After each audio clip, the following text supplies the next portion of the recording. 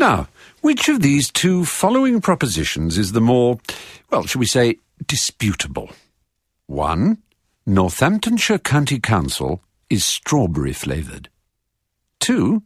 The following words should be banned from official use. Stakeholder. Step change. Strategic. Strategic priorities. Streamlined. Sub-regional. Subsidiarity. Sustainable. Sustainable communities. Synergies.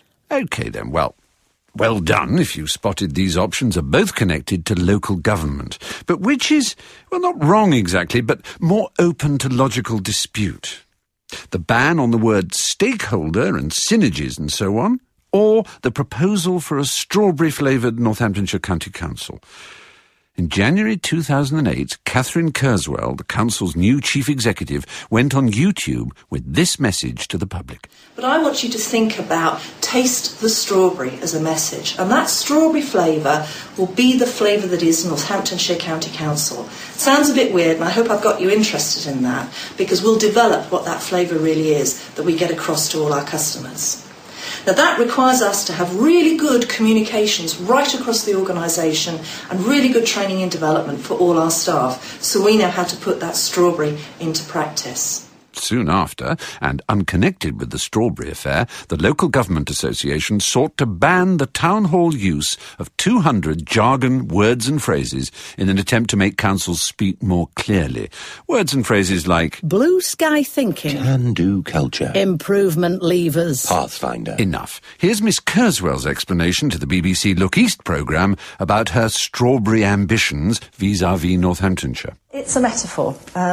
We're a customer organisation, and so using metaphors about customer culture was a way to get people interested in the idea. Not all Northamptonshire folk were convinced. It does grab attention, but it grabs attention in a slightly strange way. You listen to it, you think, what is she talking about? And maybe she's tried it before, maybe in a job interview she suggested she was a pomegranate or something and got the job, I don't know. But if you're actually sitting there, after a while, would you go, yeah, strawberry, we're going to get on with this now, or what is going on here? Answers. Trying to ban words is futile. Can't be done. Anti-democratic, even. You simply can't eradicate words from existing or being used any more than you can eradicate thought. You can encourage better use, but ban? No.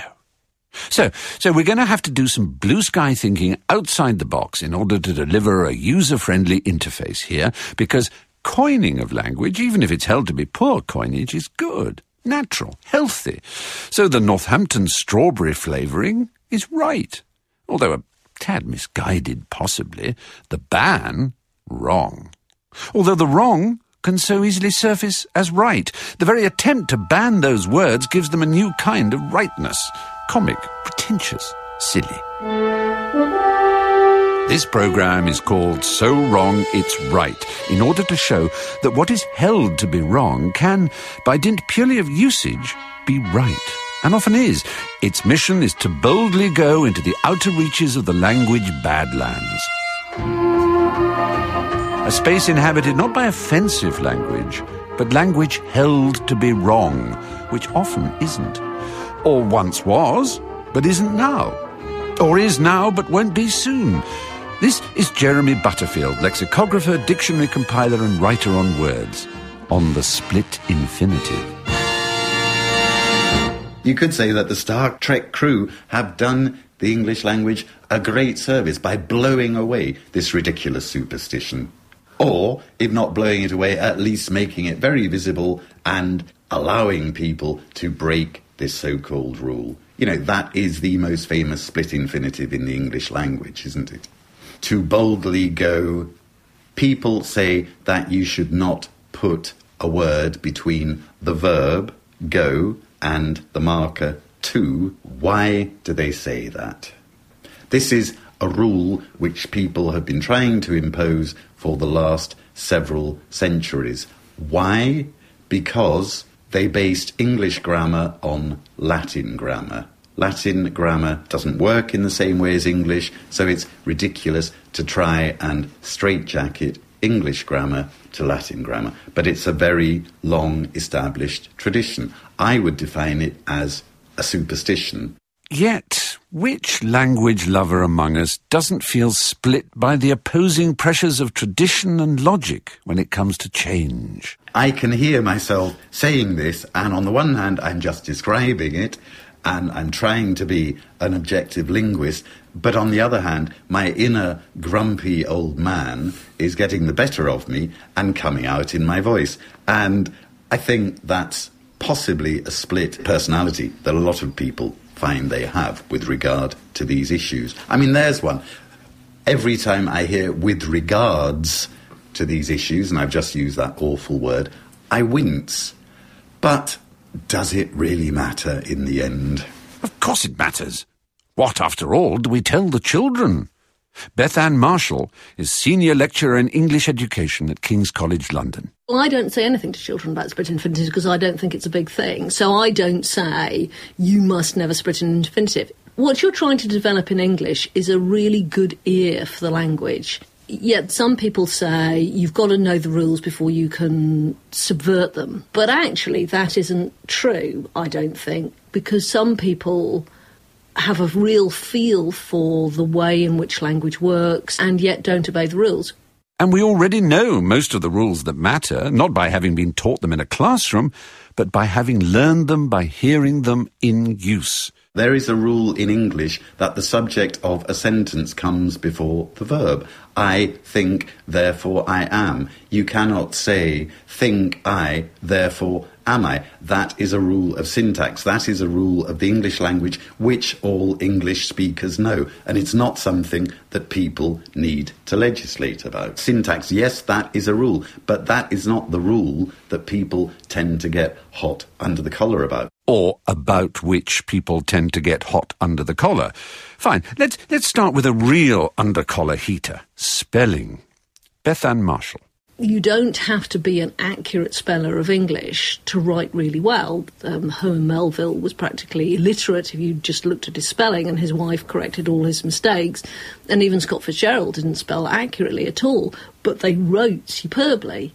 So you do need some people who can spell accurately and some people who can't. Having said that, the etymology of English is so complex that actually the way in which words are spelt alters over time. There need to be people who spell very accurately because otherwise we couldn't understand. Take the example of the word peas, P-E-A-S-E, as in the rhyme, peas pudding hot, peas pudding cold, peas pudding in the pot 9 days old. Peas was the singular for what we now call a P, P-E-A, and people interpret it as a plural, knocked off the S and back-formed this singular P. So you could say, when they first started doing that, it was a mistake. The word P was a mistake. It became right because people started using P-E-A as a singular. It became right through usage. Language is democratic, I maintain. The way people use language determines how it develops, how it progresses, how it changes. And that, more or less, is the burden of our tale. Trying to stop language changing is a Canute or Knut-like exercise. We've encouraged even, our language to rebel against rule-making. It's been shaped by usage, hence its wonderful unwieldiness. Staying with spelling, at which we're all so good, aren't we? Here's a toughie.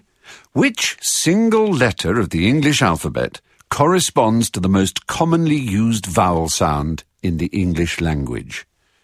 Come on, answer. Ah, dear. You see, it was a trick. None of them. So which is the commonest vowel sound? Butterfield? It's a rather unappealing, unattractive sound. The sound that you get in above. That sound is called a schwa. That's S-C-H-W-A. And it's the commonest vowel sound in English. Schwa comes from the Hebrew, and the word refers to emptiness. It's really a rather unobtrusive little thing. Now, schwa can be an E, as in after, number. It can be an O, as in obey. And it can be a U, as in success. So why don't we have a new symbol to represent the schwa, which would avoid the problem. That's something spelling reformers would leap at. There is an English Spelling Reform Society which has all sorts of weird and wonderful suggestions for making English much more logical and simpler, but those have never been put into practice. So, as a system for consistently transcribing speech into text, English spelling itself is inherently faulty, you could say. And vocabulary-wise, English has been guilty of, well, some would say theft, if not reckless liberalism in the way it pinches bon mots from other languages. And if that weren't enough, it has invented a whole category of wrong words made right. Malapropisms are just funny mistakes. He is the very pineapple of politeness. More fruit to go with the Northamptonshire strawberry. She meant pinnacle, of course. But when these mistakes are slowly adopted into common usage, like just desserts with a double S, they're called eggcorns, because someone once said, "From tiny acorns, mighty oaks do grow." How true. Of course, it's all very well for lecturers and writers and council leaders and even broadcasters to bang on about the liberality of our language and the suggestion that we're powerless to right wrongs. Some of you may now be wanting to leave this fluffy land of ivory towels and get your hands dirty with a horny-handed ton of soil, so to speak. Here's a man who has, day after day, to grapple with English as it is written. Times sub-editor Gavin Hadland's job is to right wrongs in the name of accuracy. Things like miners refuse to work after death. Another one was drunk gets 9 months in violin case. Stolen painting found by tree. Another one was protesters tried to spoil play, but actors succeeded.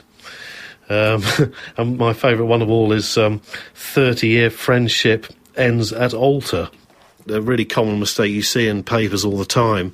A good passer and crosser of the ball. Beckham's career began in London. So his career was a good crosser and passer of the ball, was it? And I think if you've done Latin at school, that often helps because you kind of train to see certain words agreeing with what's gone before. If you've been brought up to understand all that, you kind of think, well, why can't other people? Why can't all writers follow those rules and maintain the same standards? I mean, it's not as if our brains are eroding away. Why should we see standards drop and drop and drop and exams become easier and easier? Well, why can't language be the same as it was 20, 30 years ago? And all newspapers have a written set of rules, a style guide, so why not impose an agreed set of rules which we can all share? One that will last for the next 30 years or more. The answer, I'd argue, could be explained using the name of the medium we are sharing at this very moment. Face me for a minute, unless you're driving or ironing. Come on, over here. Now, very few of you call the appliance you're looking at the wireless, although people did, and do in diminishing numbers. Ask a teenager what wireless means today.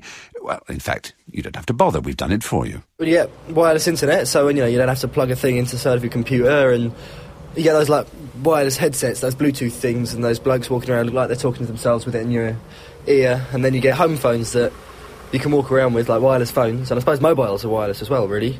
So internet, Bluetooth, and phones without wires. Aha! But teenagers display their underwear above their trousers and say bad when they mean good. That kind of self-contradiction would never happen if we all aspired towards using the Queen's English, would it? There are some words which are so wrong they're right, and so right they're wrong. Let's take a well-established case like sanctions. Sanction can either be the permission to do something, the government gave him sanction to do that, or it can be a prohibition on doing something, to apply economic sanctions. So there's a word which has two completely opposite meanings, and the technical name for those words is contronyms. What they demonstrate is that, rightness and wrongness can occur in a single word, which can mean the opposite of itself. Even the notion of the Queen's English is negotiable here. Loyal subject that I am, I have to point out that Queen Victoria is widely quoted to have said of the way Prime Minister Gladstone addressed her, He speaks to me as if I was a public meeting.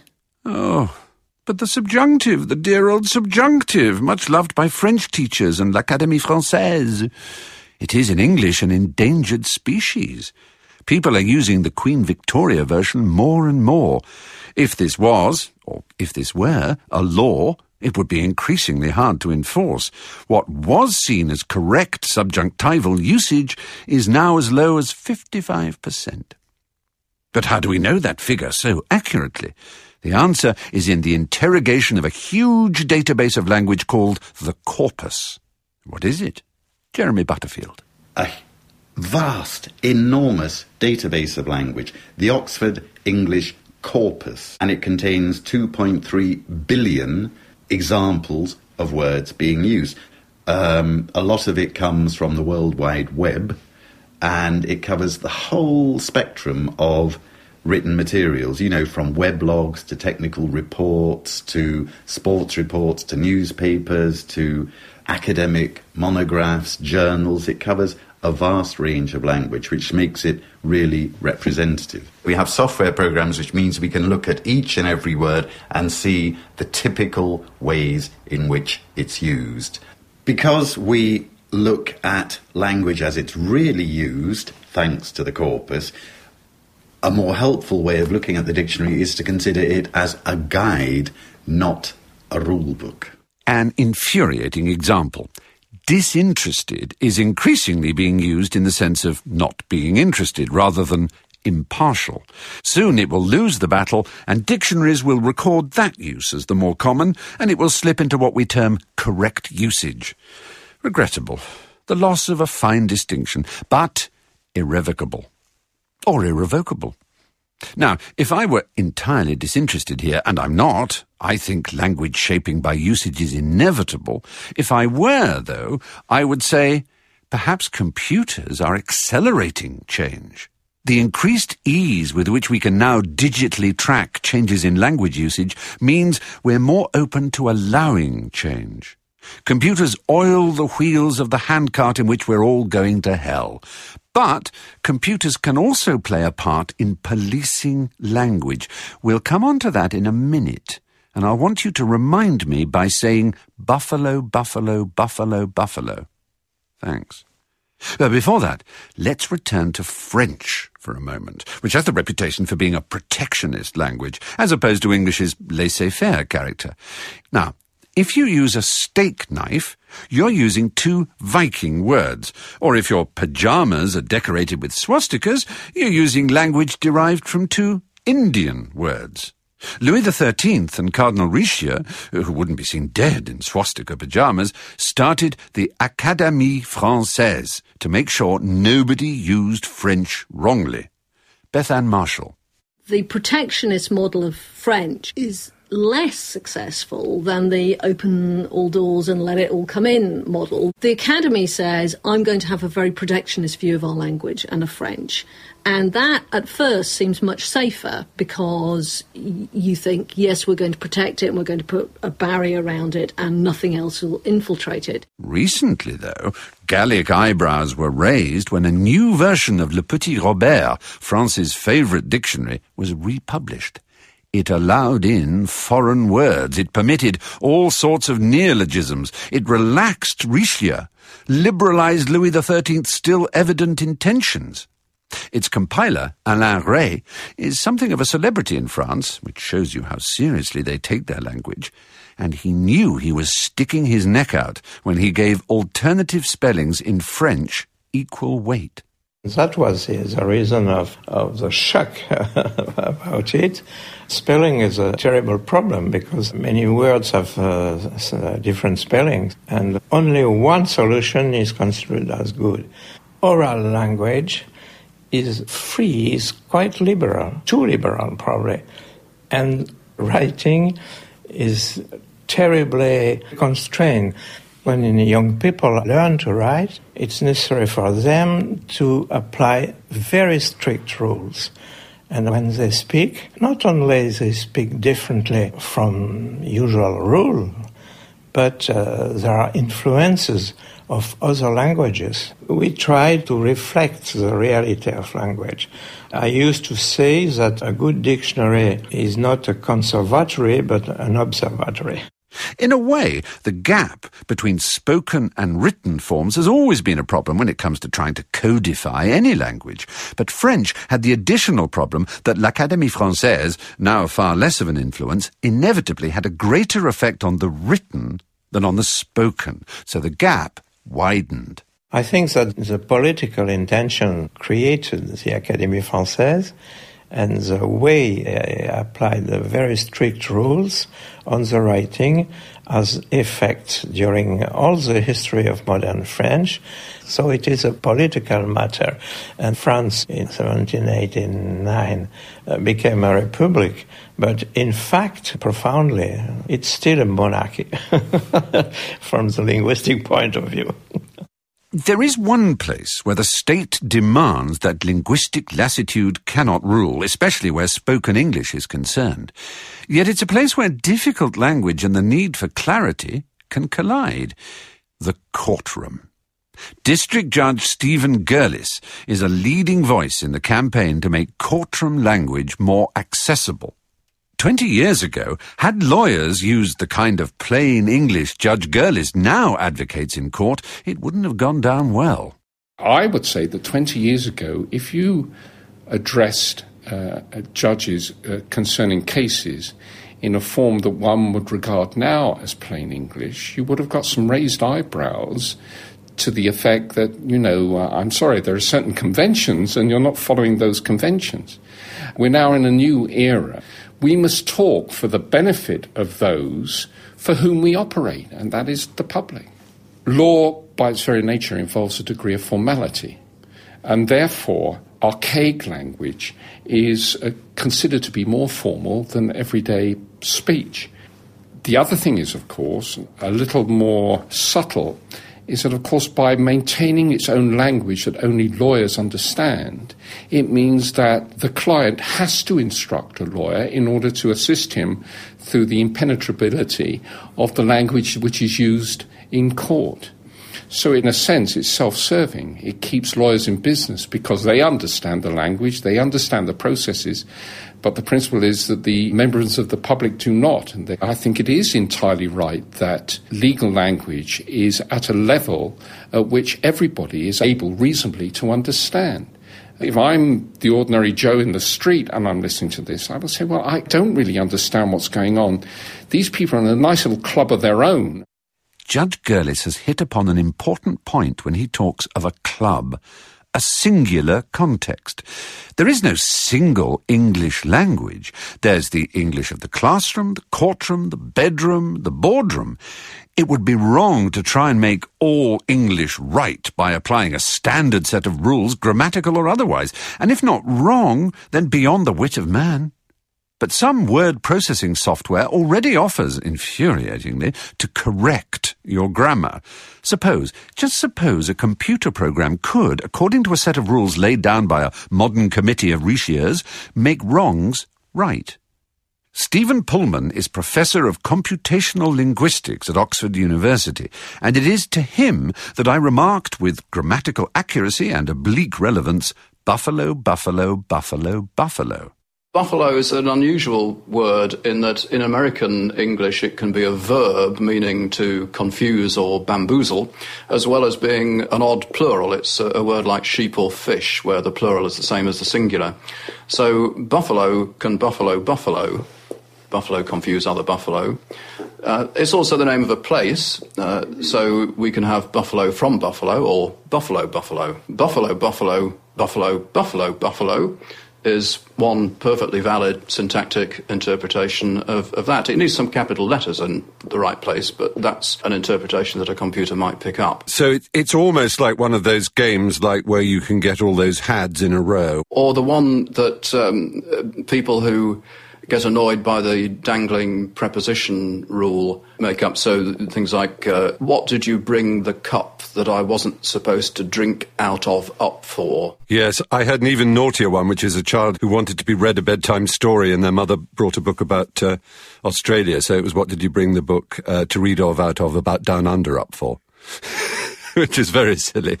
I remember as a child reading somewhere a story about a computer that was asked to translate from English into Russian the phrase out of sight, out of mind. And it came up with invisible idiot.